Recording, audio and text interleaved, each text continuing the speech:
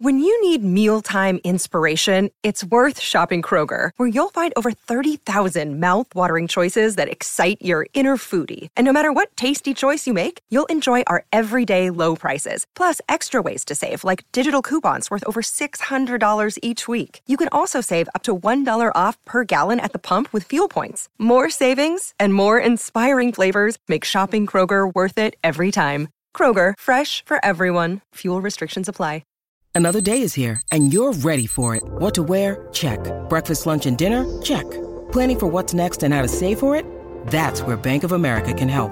For your financial to-dos, Bank of America has experts ready to help get you closer to your goals. Get started at one of our local financial centers or 24/7 in our mobile banking app. Find a location near you at bankofamerica.com/talktous. What would you like the power to do?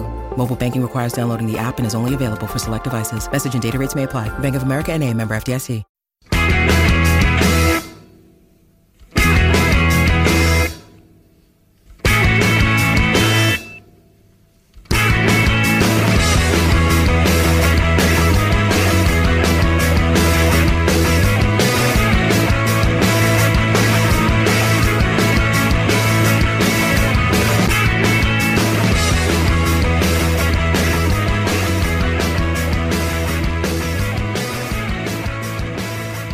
Welcome to Monday's Terrace Scottish Football Podcast. The podcast brought to you by Global Pandemic Organisers, Zoom Teleconference Services.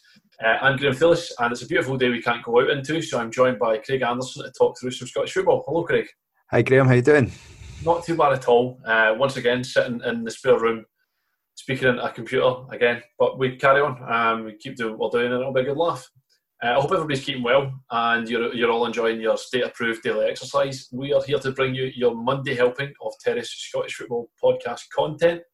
Today, we've got a couple of wee features, the first of which is the next in our list of memorable Scotland matches, and then we've got a wee feature following that as well. So we are doing the next on the list of memorable Scotland matches is from the 11th of October 2008 as Scotland drew 0-0 each with Norway. This might not seem particularly memorable for 0-0 each, but Craig, tell me why this is an iconic Scotland game. Well, Kirk Broadfoot started it right back. For the second game in a row, after he was highlighted as not being a technically good footballer, which is still possibly true.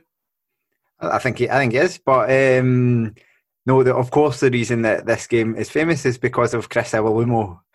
Could have been the proudest moment of his life, and probably turned out to be the worst.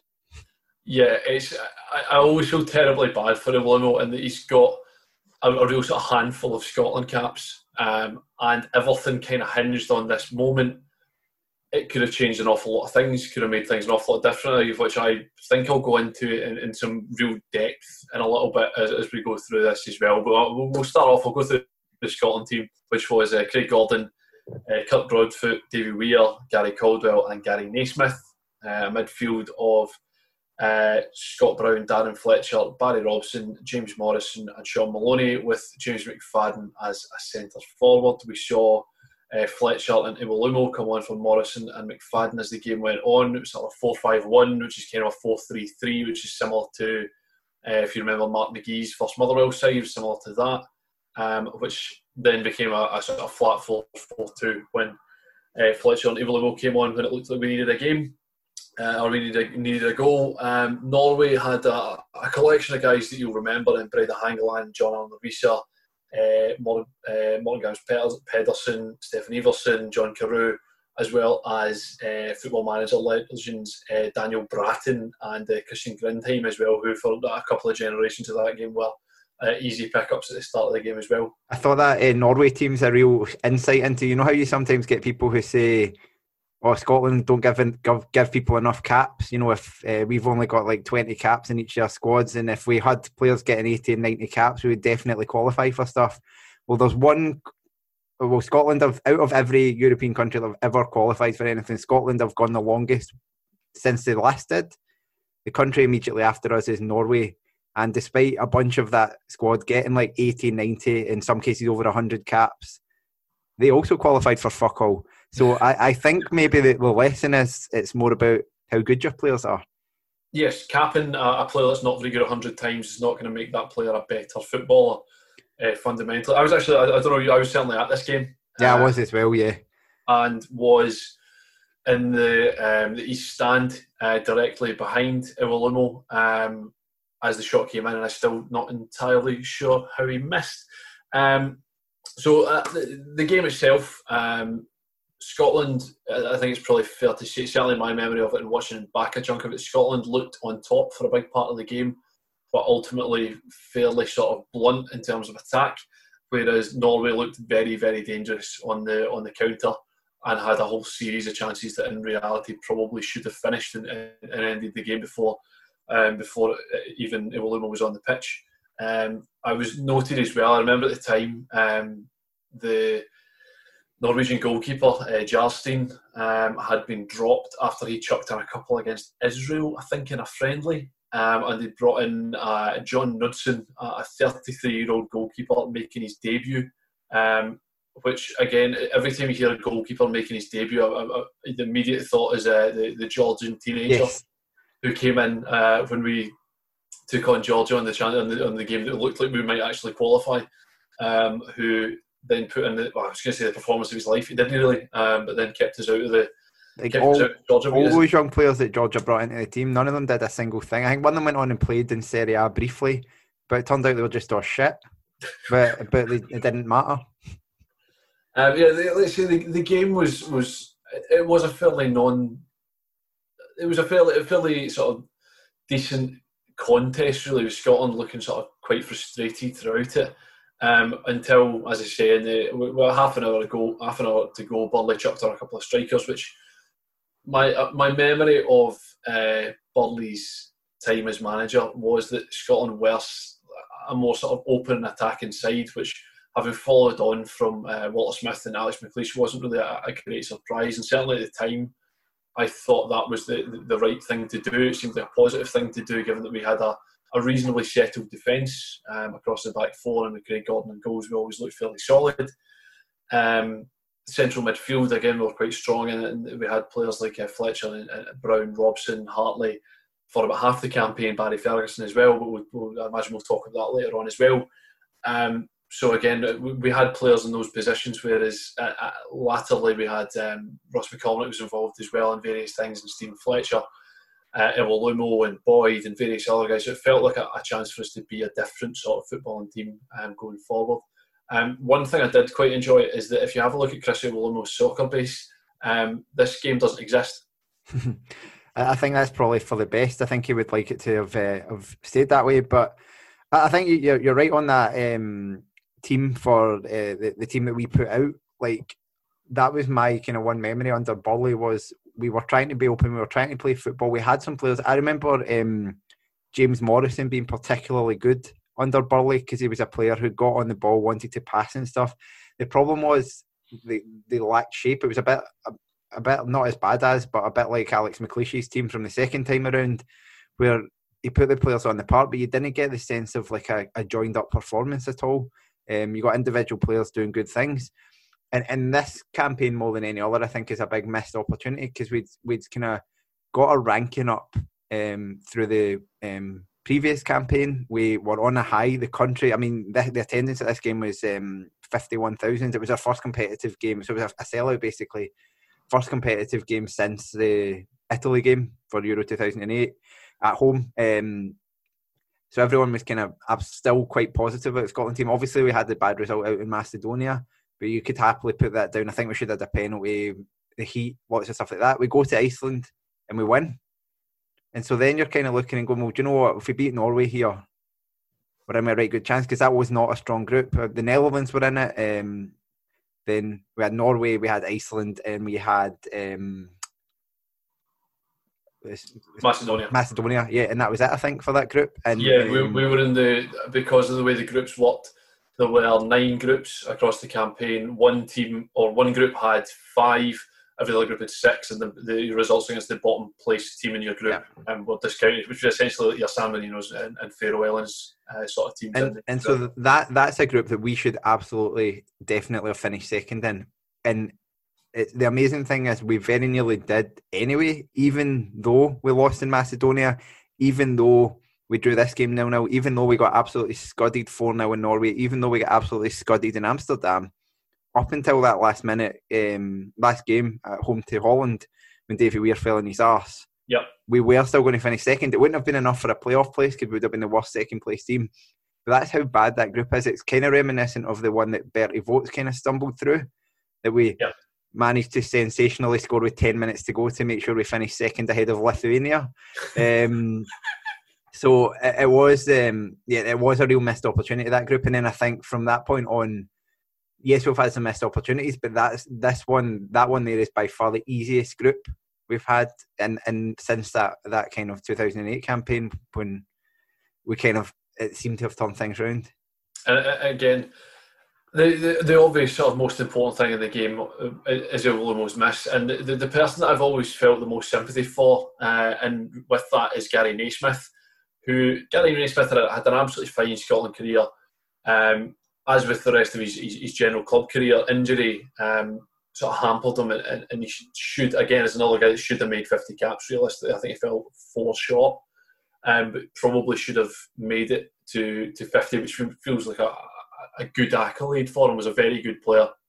And after this game, he only got 2 more caps against he played in the Iceland game, and he played. I played nice game. There's one more beyond that as well, and the run that he makes and the bust that he makes into the box he leaves the Norwegian defenders are standing around looking because nobody's picked him up. Nobody knows quite what to do.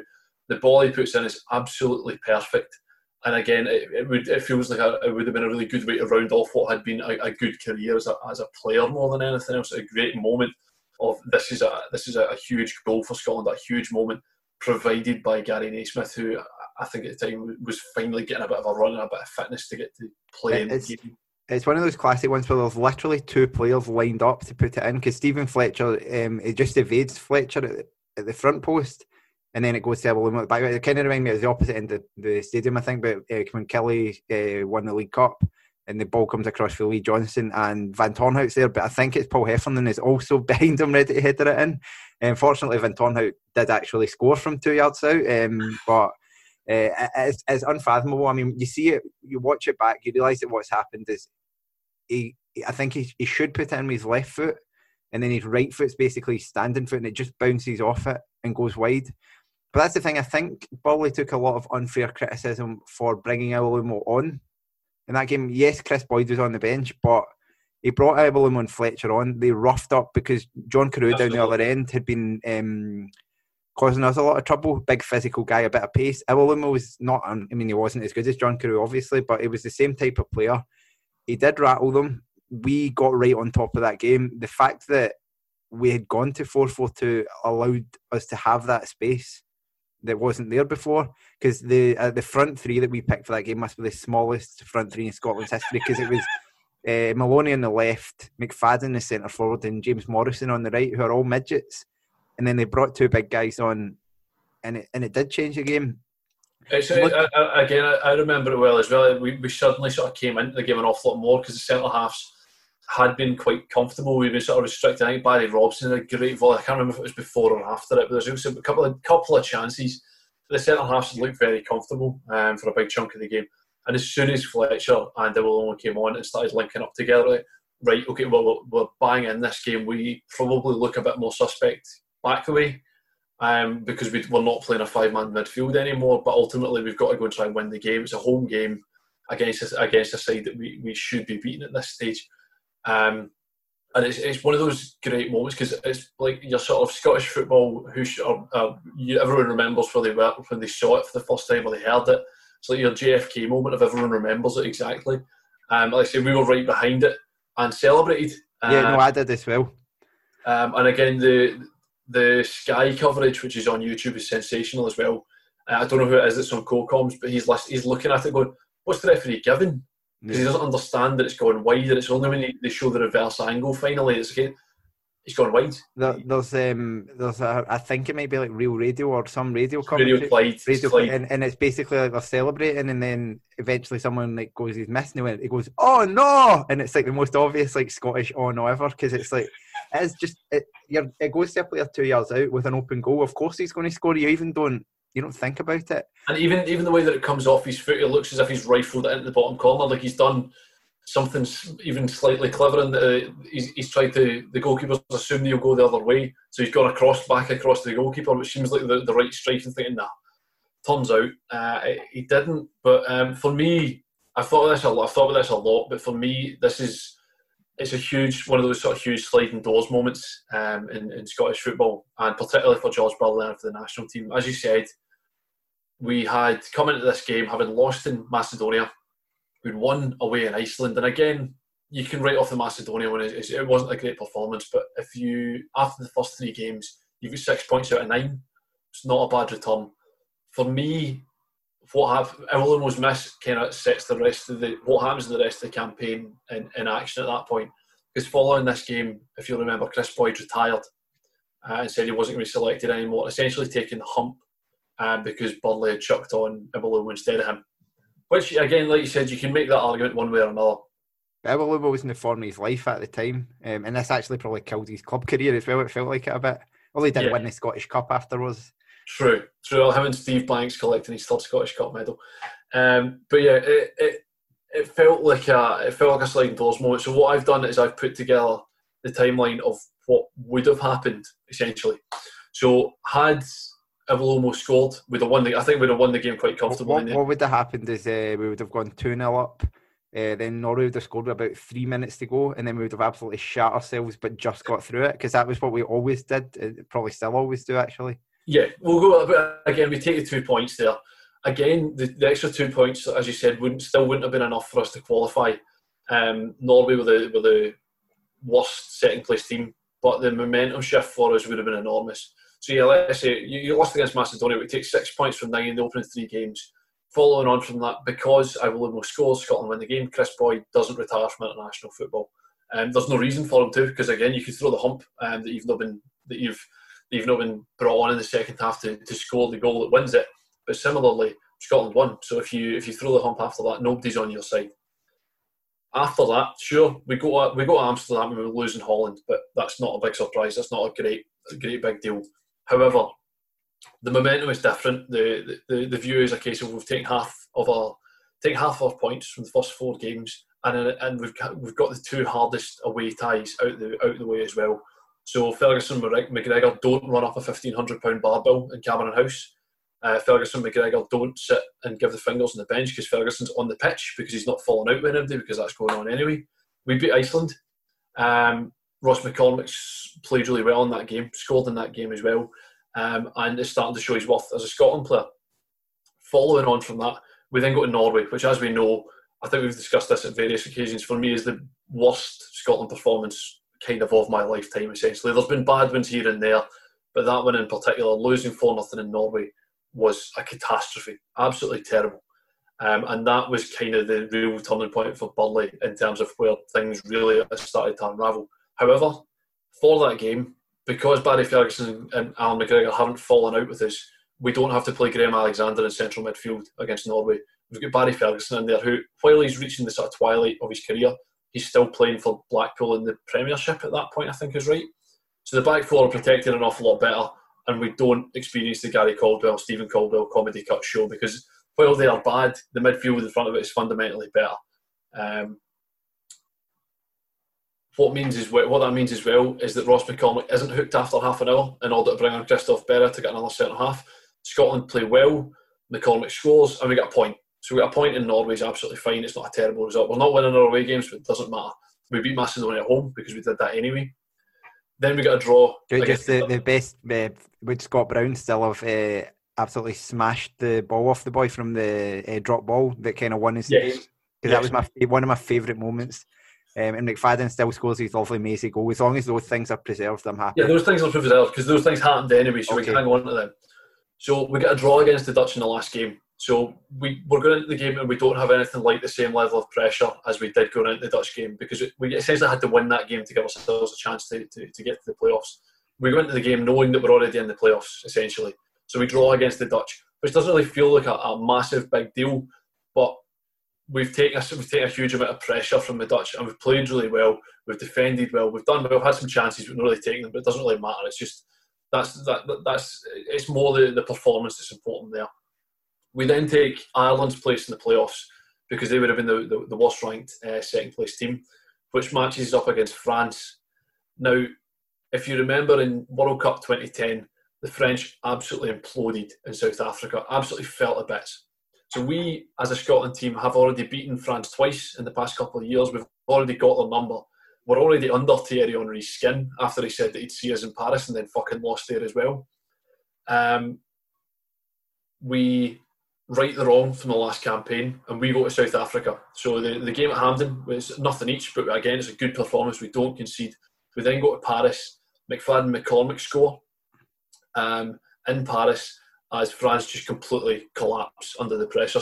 Playing the Stade de France is too much for them, with Scotland playing well, playing aggressively and doing fine.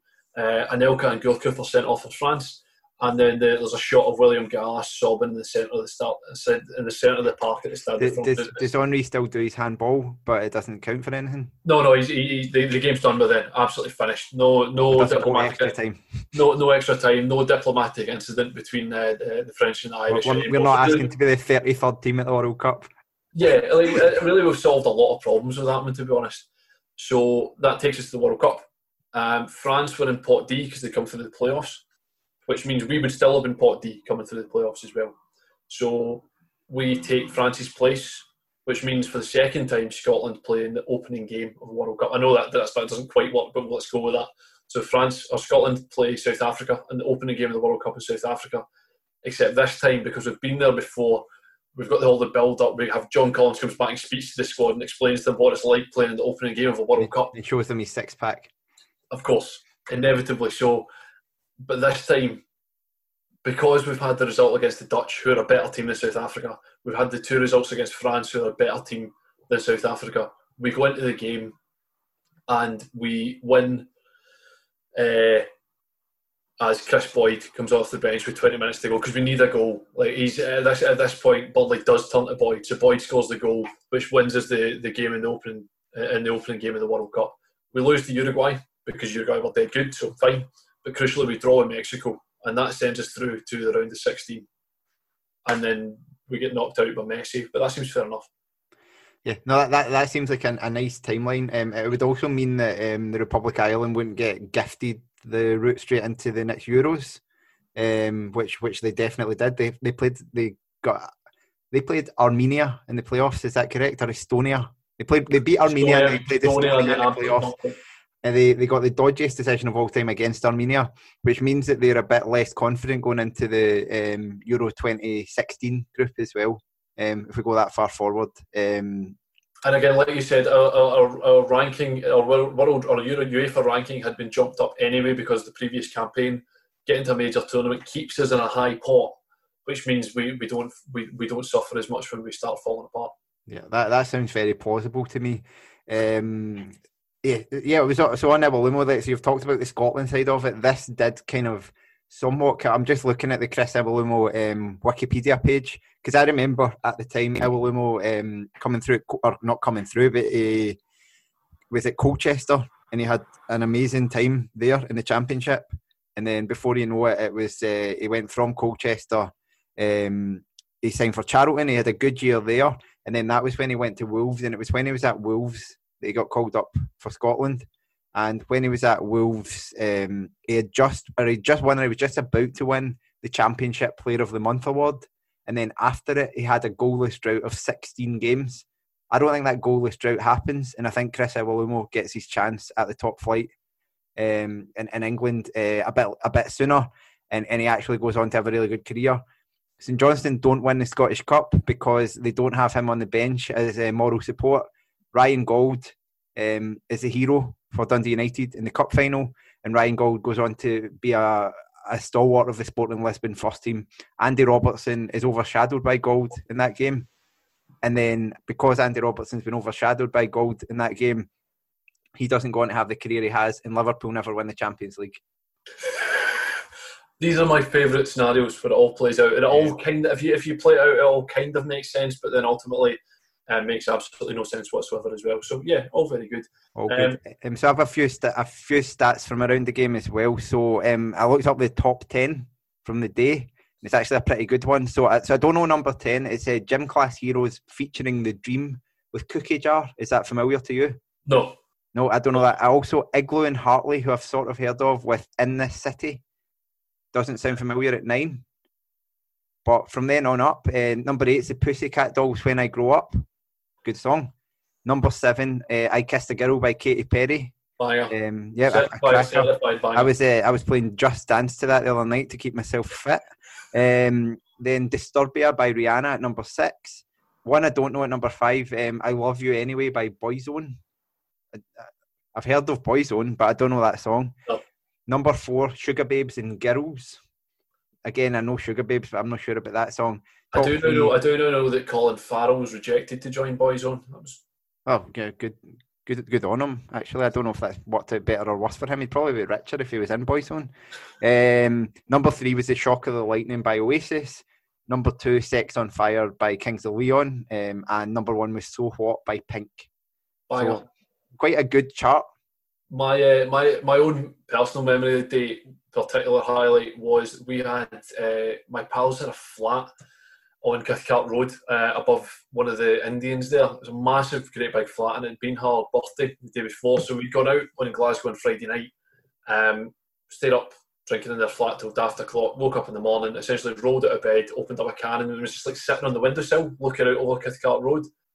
They sort of waving at people and having a bit of patter back and forth, and this group of guys were like, hold on, there's a pub up there, let's go to that pub. Like, this isn't a fucking pub, mate. It's not a pub, this is just a flat.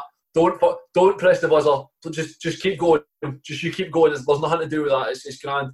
And flipping off Norwegians from a first floor flat as well, which was always very good fun as well. But, yeah. Laugh. I've got a couple of stories from the Norway team. So you mentioned Brede Hangeland earlier. Yeah. So I've just got a BBC News story, which is Felix Magath admitting that he told Brede Hangeland to treat a knee injury with cheese.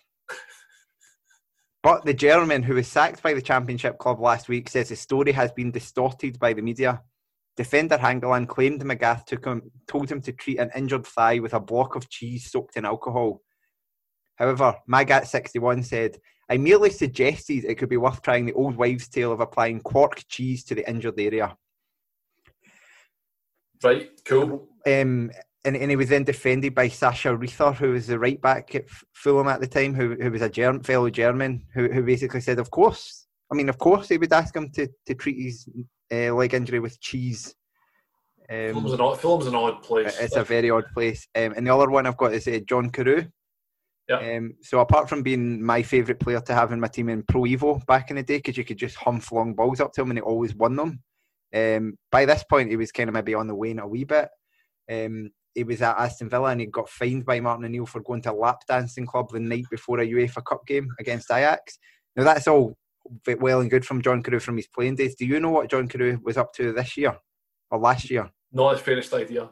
John Carew starred in or was recently in the film Maleficent, Mistress of Evil, which features Angelina Jolie, Elle Fanning, Michelle Pfeiffer and Imelda Staunton. He's genuinely in this film. There's like pictures of him going to the premiere and stuff like that. And he played the character called Jungle Warrior Faye.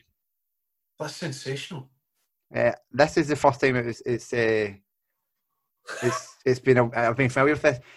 This film was nominated for an Oscar, but not for any of the acting, for the makeup. Hi, John Carew's cooking. It could well have been, but that was something I discovered on researching this game. So magic. That was Scotland 0, Norway 0. Brilliant. That's us rounded off another game on that list. A Scotland list that I do actually enjoy. So good. Please subscribe to the Patreon to listen to Craig and I do a Scotland list that we did not enjoy, but it's actually quite good fun anyway. I'm Josh Schneider-Weiler. And I'm John Mackenzie. We know that the football news cycle never slows down. But sometimes, don't you wish it did? On the Football Today podcast, we give you in-depth analysis of the most interesting stories from around the world of football. And hear from the most knowledgeable journalists in the game. You can listen to each episode in the time it takes for a single commute. So join us now and subscribe to Football Today, wherever you get your podcasts. Hi, it's Fowler once again here to bring you an offer of free beer. Who doesn't love free beer? Well, we've partnered up once again with the good people at beer52.com, and they're giving our listeners the opportunity to sip 8 delicious and painstakingly sourced craft beers from around the world. All you need to do is go to www.beer52.com/terrace and just cover the postage of $4.95. And if that wasn't enough, as a listener of the Terrace, you'll get an extra 2 free beers. So that's 10 free beers in total for Terrace listeners. Beer52 are beer pioneers. They traverse the globe to find the best and most interesting beer from the greatest small batch breweries planet Earth has to offer. No surprise then that they're the world's most popular craft beer discovery club. Each month, Beer52 deliver a case with a different theme. Themes have included Germany, South Africa, New Zealand, California, and many more. As an independent UK company, Beer52 are also passionate about the UK craft beer scene. The beauty of Beer52 is that you can leave any time. The power is in your hands. As well as the best, most interesting beer money can buy, your case will include the award-winning craft beer magazine Ferment, which explains the theme and individual beers you'll receive, and a beery snack is thrown in just to top it off. If you don't like dark beers, you can choose the light plan instead. Easy. Just go to www.beer52.com/terrace to get your case free, and don't forget right now, the Terrace listeners get 2 extra beers free. The second feature that we're going to do is following on from seeing Jason Cummings doing blindfold keepy uppies in his back garden wearing a Minion t-shirt. We realised there was a solution to Scottish football, and while there's a lot of solutions going around in terms of reconstruction and various other things which nobody actually cares about, what I'm suggesting and what I propose is that the SPFL should centrally hire 11 players and 1 manager who should then be distributed amongst the 12 top flight teams. Ideally, we'd like to expand this to 42 clubs, but there's not enough time in any day in order to come up with a list of 42 players and managers to be distributed to each team for a bit of patter. So we've stuck to the top flight because we know what we know. So, and this fund, who's paying for this fund? It's a centrally allocated pot. So before the money is distributed out to the clubs, a portion of that is kept centrally in order for the SPFL to sign players or managers on the basis of that they'll be good fun. But we are making the assumption that the new Sky deal is worth about 300 million times what it actually is worth. Yeah, of course, the same as everybody else says. Yeah, that's fine. Yeah, that's fine. So okay. There are a collection of mine which are reasonably doable. There's a collection which are very much not. Almost all of mine are not. Good. So how have you ordered yours, Craig? I've done sort of alphabetically. I have also done it alphabetically. Right. Well, let's start. Give me your Aberdeen. So I've got Aberdeen to sign Erling Braut Haaland. Just because, well, there's a couple of things. I would just love to see Derek McInnes then sitting him on the bench to pick Curtis Main at centre forward, or playing him wide left, essentially. And I'm hoping that maybe playing in Scotland will knacker him before he maybe has to play against us in the playoffs. Yeah, I could imagine. It does have that sort of... If the playoffs ever happen, who knows? It does have that sort of real throwback period as well to Aberdeen signing Hans Hillhouse as well. A man who ended up in Aberdeen because PSV Eindhoven had signed Romario, which, I mean, you can say it as a sentence, but it makes absolutely no sense at all. A lot of mine I've tried to sort of stick to a vaguely Scottish theme. So Aberdeen, I'm giving Ross McCormick on the basis that not only is a free agent at the moment, he would fit... You say at the moment as if he's suddenly about to sign for someone. This is the second time. I've spent a lot of time thinking about Ross McCormick today, and it does make me very sad that things have worked out the way that they have for him, and that he remains one of the most exciting players that I've ever seen play for Motherwell for a very short period of time. However, if he could get himself anywhere close to what he can be, and even if he doesn't, he can be a great partner at Aberdeen, as him and Derek McInnes go absolutely tonto at one another. He fits for Aberdeen. He can fit anywhere in Derek McInnes' sort of fluid wingers and attacking midfielder, which hasn't really worked for the past 18 months, but might work with somebody else in it. So I've got Ross McCormick. For Celtic, I'll give him a Celtic win, and then when we get to Rangers, I'll explain it all. But Celtic simply are getting Rafa van der Vaart. Okay. Celtic for me are, and I'll explain my thought process behind this. Celtic are getting MP Douglas Ross. So I started off, I was like, right, so this is my logic. I went, right, well, let's give Celtic someone shit to try and kind of balance things out. And so I thought, my mind eventually went to Louis Tomlinson playing for them and getting absolutely melted by Gabriel Agbonlahor. And then I thought, but you know what, that's a wee bit unfair on Louis Tomlinson. I don't really mind him. I mean, One Direction, they do some good songs. They're not that bad. And then I thought, so who do I not like? And that's when Douglas Ross MP came into mind. And so for Douglas Ross MP, I'm now saying I would it would make Celtic worse. Their fans would hate him. He would despise the notion of playing for them, I'm pretty sure. And he would get absolutely battered up and down the pitch every week in Scottish football. I don't see a negative to this. What position would Douglas Ross play for Celtic? Because I would presume right wing. Hey! I have, for Hamilton Accies, I have George Boyd, mainly because he genuinely looks like he could be a Hamilton Accies player. He's got everybody presumably, I presume not alone in this, in that loving players with long hair and presuming that they're better than they are is inevitable because they've got long hair, so they're immediately fancier. I do remember when he got called up for Scotland B, he essentially said that when he turned up at Broadwood, it was the first time he'd ever been to Scotland, which is what you want from a Scotland cap, is that's the first time he'd ever been in the country. But him on one side of the park, David Templeton on the other side of the park, I think is great value. Him presumably making a lot of fullbacks look very daft, and it gets Hamilton Accies at a Scotland call-up as well. So yeah, George Boyd going to Hamilton Accies. Yeah, I've gone for Lionel Messi for Hamilton Accies, just because I'd love to see it. What would they look like playing alongside like Sean Want? Getting passes kind of feeded into him by Scott Martin. I'd like to see these things. Messi and Scott Martin on a daily basis. And I'd like to see what he made of the plastic pitch debate. Fine. Lionel Messi says plastic pitches are okay. I'd like to see that headline. Okay. At Hearts, I thought this was a really obvious one for Hibernian, but then I decided it was an awful lot more fun to do it the other way around. So Hearts are going to be allocated Liam Henderson, predominantly on the basis that everyone wants Liam Henderson to come back, so we can fawn over how brilliant Liam Henderson is, because he looks like a very good player.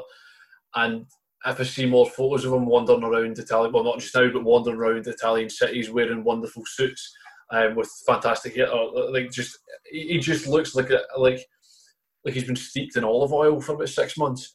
So I think sticking him into the Hearts team would really get the juices going for a lot of people. It'd be similar to, I don't know, anyone else's sort of great hero turning up at their rivals, or the one of the architects of the greatest moments in your club's history being done by someone from the opposite. Like, as if it turned out that Henrik Larsson was actually a massive Rangers fan, some stuff along those sort of lines. So yeah, Liam Henderson off the Hearts. I've given Hearts Mario Balotelli. I'd like to see Mario Balotelli in Scotland. It would be amazing value. Also, it would be very nice to see how quickly Hearts fans would turn on him in a number of ways. And then it would be, I didn't like his boots, or, like the way it was with Isma. I'd like to see him at Tynecastle, and it could go one of both. It could really go either way. He could get the kind of Pania, Scatchel cult hero status, or he could very much get that kind of immediate pantomime. He could be Ricardo Beneusis.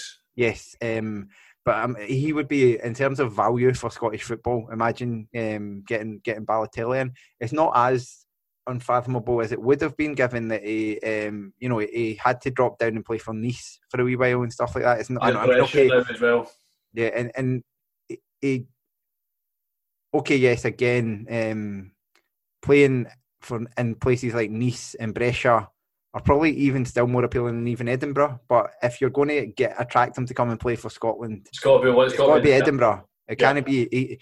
I mean, maybe if St Andrews had a team, you could maybe get him in there. It would have to be somewhere quite nice. I can't imagine him pitching up in like Motherwell or Kilmarnock, to be quite honest, as much as that would be interesting. For Hibernian, I have fully cheated, and I've gone for Stefano Mionga to bring, more than anything else, just to keep him on these Instagram stories, doing his slide into the bathroom the other day, playing the piano for what seemed like the best part of an hour, just tinkling away on the ivories. Yeah, absolutely. Bring me Stefano Younger on a long-term, centrally funded deal by the SPFL to Hibernian to make everybody happy. But even if he doesn't play, I think it'll be fine. So I have gone for Hibernian FC Sergio Ramos, because I would love to see him teach Ryan Porteous a few things. I can imagine them both being the kind of same sort of defender. That's what Porteous, I think, sees himself as being, as an absolute shithouse centre half. You've already got him doing the diving. You've already got him kicking people up and down the park. So I'd like Ramos to kind of teach him a few tricks. And I'd also really enjoy Porteous try to explain to Ramos about the YLT as well. I think that would be some good value. And then you've got Ramos v Balotelli in the Edinburgh Derby, which it's already not a football match anyway, so you might as well, make something of it. Me up. For Kilmarnock, I've got a gift for you, Craig. Yeah. It's Fraser Hornby. Excellent. Fraser Hornby, who every time he plays for Scotland looks as if he's growing another inch in every direction. Not in the tubby way, but in the big, strong, absolute unit way. And he's reaching the point where he genuinely looks like a sort of can machine with legs sort of scenario there. Him playing alongside Damon Brophy makes an awful lot of sense. Makes significantly more sense than the other Scotland youth player, Robson Sinclair. Harry Sinclair, who looks about sort of 5 stone dripping wet. Fraser Hornby gives you the other end of that scale. Is a big unit. We get to see him develop in Scottish football. We get to see him throw centre halves around. Bring us Fraser Hornby. So that, for Kelly, I've gone for one of the two of my kind of manager double that I've got here, which is Marcelo Bielsa. Just Bielsa, his football teams are exciting. They just run about a lot, all of that stuff, and I'd like to watch it. And I've picked Kelly because I'd like to watch it every week rather than just every now and then. It's just a gift for yourself. Exactly. I went along the same sort of logic with my manager, but not quite there. Livingston are going to the return of one of their most famous sons. Livingston get Robert Snodgrass, on the basis that I think I'm not entirely sure which order the Scotland list has gone out in now that we've recorded it all. I don't know whether we've done Snodgrass already. I presume not. But whenever that comes out, you'll hear my love letter to Robert Snodgrass as well. I absolutely adore him, in a big part because he's a big shit. And the idea of sort of Snodgrass playing wide for Lyndon Dykes, Marvin Bartley in the middle, is that sort of triangle of midfield and attack for Livingston is absolutely fantastic. He would drive the other 11 teams and the other 11 fan bases in Scotland absolutely bonkers. Turning up at the Tony Mac, winning fouls, leaving studs in, being a brilliant footballer. Snodgrass to Livingston. I've given them a new manager, sorry to Gary Holt here, but I've want them to appoint Diego Armando Maradona as their manager. I think he'd get on great with David Martindale, but also as a manager, you've seen all the patter from him as a manager already in his career. So you think back to Argentina when they qualified for the World Cup, and he did a massive sort of Klinsmann style. Yeah, that's when he brought in Martin Palermo as well, wasn't it? And he stuck with Martin Palermo. Then he took him to the World Cup, where he actually, I think, scored eventually on the basis of that. So I'd like a manager that shows that amount of loyalty, such that say something goes wrong in Lee Miller, maybe Falkirk get a new manager, because I think Lee Miller might still even be on loan from Livingston, even though he's the Falkirk manager. Lee Miller comes back and maybe he scores in like the last game of the season, and Maradona's like, right, I'm giving you a 5-year contract and you are going to play. And so 42-year-old Lee Miller, and he ends up getting a Scotland recall, all the jazz. After scoring the winner in the Scottish Cup final. Easy. Back to where we all started. Jason Cummings is going to Motherwell.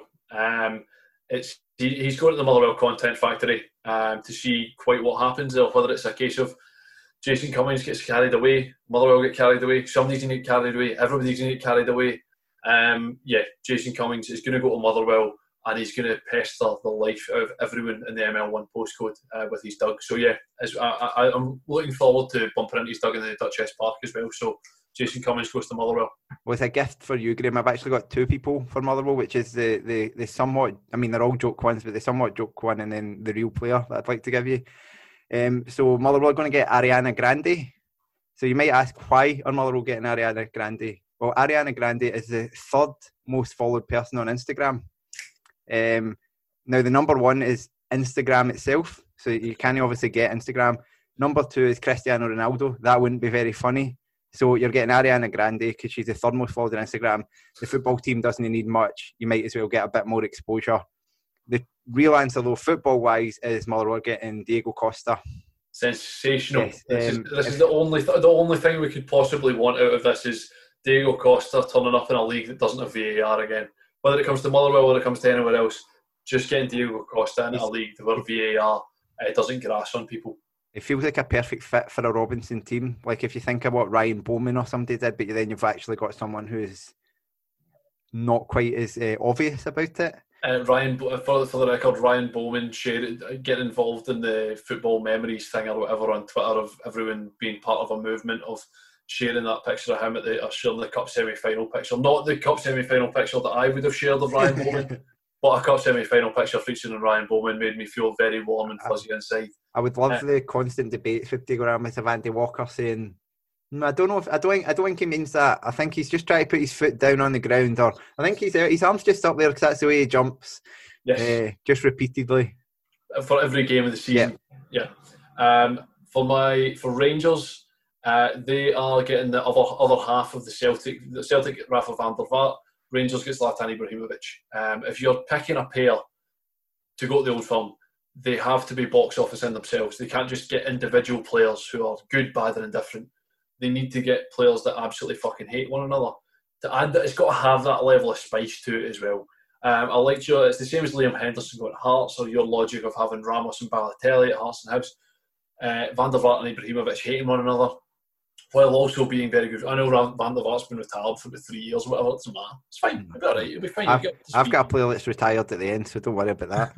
Just get up to speed. And the two of them, while there's again, coming back to the reconstruction part of everyone insisting that why the TV companies need 4 Old Firm games. This is why TV companies need 4 Old Firm games, so Ibrahimovic and Van der Vaart can kick fuck at each other 4 times a year on television. So, yep, that's what I've got. I've given Rangers James McLean. I just thought he's a natural fit for the club, and I want him then to be coming. I want him to specifically not wear a poppy, and I want him to do everything that he does in England, and I think he'll be widely accepted at a club for everyone. Is that what they're calling themselves now? Yes. I've forgotten the slogan, which they've been good now that they've been doing. He'd be widely accepted there, and to be honest, quite honestly, if he did eventually rattle in a winner against Celtic, they would be giving him the same Nacho Novo treatment. Yep. He said no and all that sort of chronic patter. For Ross County. Ross County are getting a manager, so sorry to the Stephen Ferguson and Stuart Kettlewell. My apologies to it. It's nothing personal, but it made most sense to me in that, similar to your Bielsa shout of someone creating something again in the very cliched way of more than a football team. You are creating a mentality within the Highlands. You're creating a siege mentality to the Highlands that he's done at international level, that he's done it at club level a little bit. So Ross County are getting Slaven Bilic to be manager to build them their Highland siege mentality, so they go on a run of 3 years without losing a home game.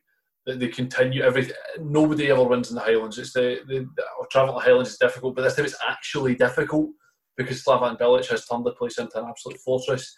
As well as that, every Friday night his metal band play in Johnny Fox's as well, and Inverness as well. So not only does Bilic become Ross County's manager, he becomes the symbol of the Highlands. The sort of punk rock, fag smoking, tank of a man that is Slaven Bilic takes over at Ross County. Can I make one request that he brings with him Vedran Choluka or something like that, and then he has to wear the water polo caps? Yeah, or Dimitri Payet. Well, my option for Ross County is along similar lines to yours in terms of a person who can just be the icon of the Highlands is Zlatan Ibrahimovic. He would eventually he would arrive and declare himself as the king of the Highlands or something like that, and then he would essentially systematically go about buying up the entire Highlands of Scotland, building statues to himself left, right and centre, everything else. And on the park, he would be, still playing till he was in his mid-40s, and then he would just generally show what he can do on the park, but also just be a massive arsehole, as we know he is. And everyone in the Highlands would love him. Everyone in the rest of Scotland would hate him. I think there's a lot of sense in that. For St Johnstone, I've gone for a bit of a throwback to sort of early 2010 St Johnstone teams. And that St Johnstone are getting John Obi Mikel, who is not only a free agent, but is also a former Chelsea player, which I really feel is that it's as much as I've enjoyed St Johnstone kind of since then as well, there was always something really special about Michael Dewberry and Jody Morris turning up and playing for St Johnstone. It's something which is kind of passed over in sort of recent Scottish football. It's weird because it was certainly, I can't remember if Dewberry did, but Morris played for them in the First Division. Yeah, and both of them were very, very good for St Johnstone as well. But it's one of those things that's kind of passed over and not really. It doesn't really seem like a big deal, perhaps because it's St Johnstone, which is terribly unfair.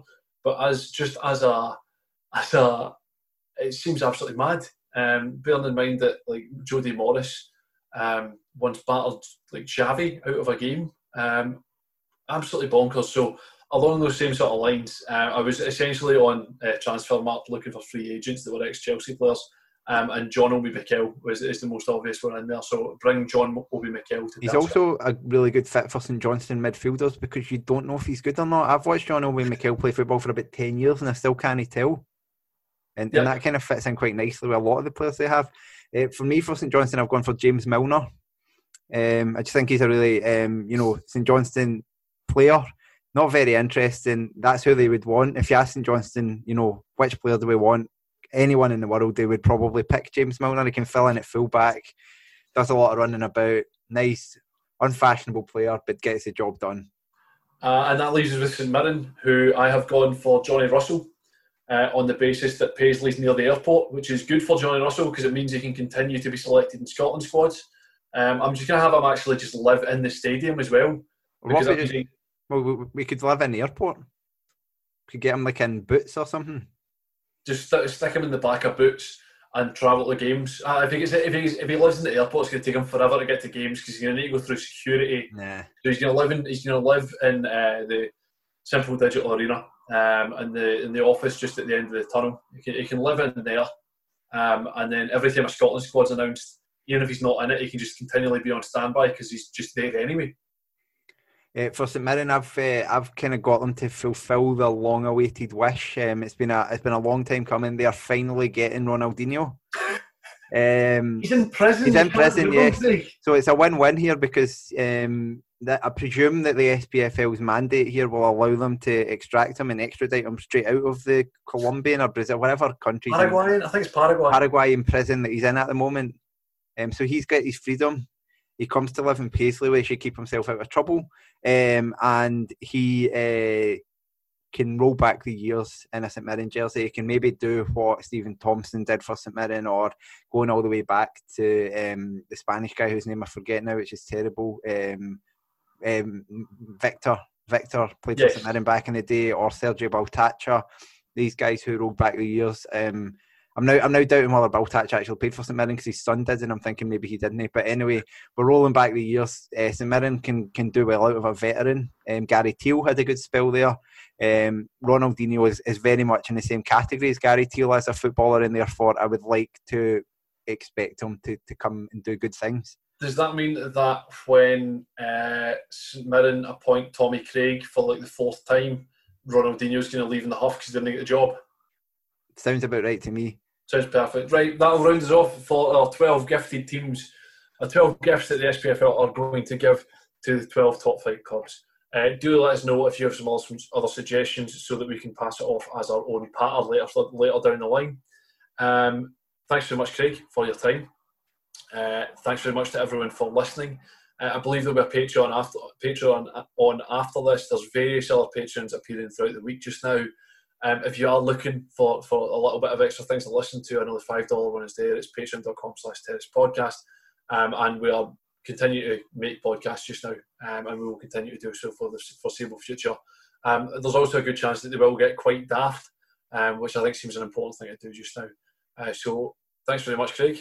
Thank you, Graham. Have a good one, and I'll speak to you in another 2 days when we're doing more podcasts, probably. Absolutely, and I hope you're all keeping well. I hope you're all keeping safe, and we hope to see you all soon. Cheers. Cheerio. Sports Social Podcast Network.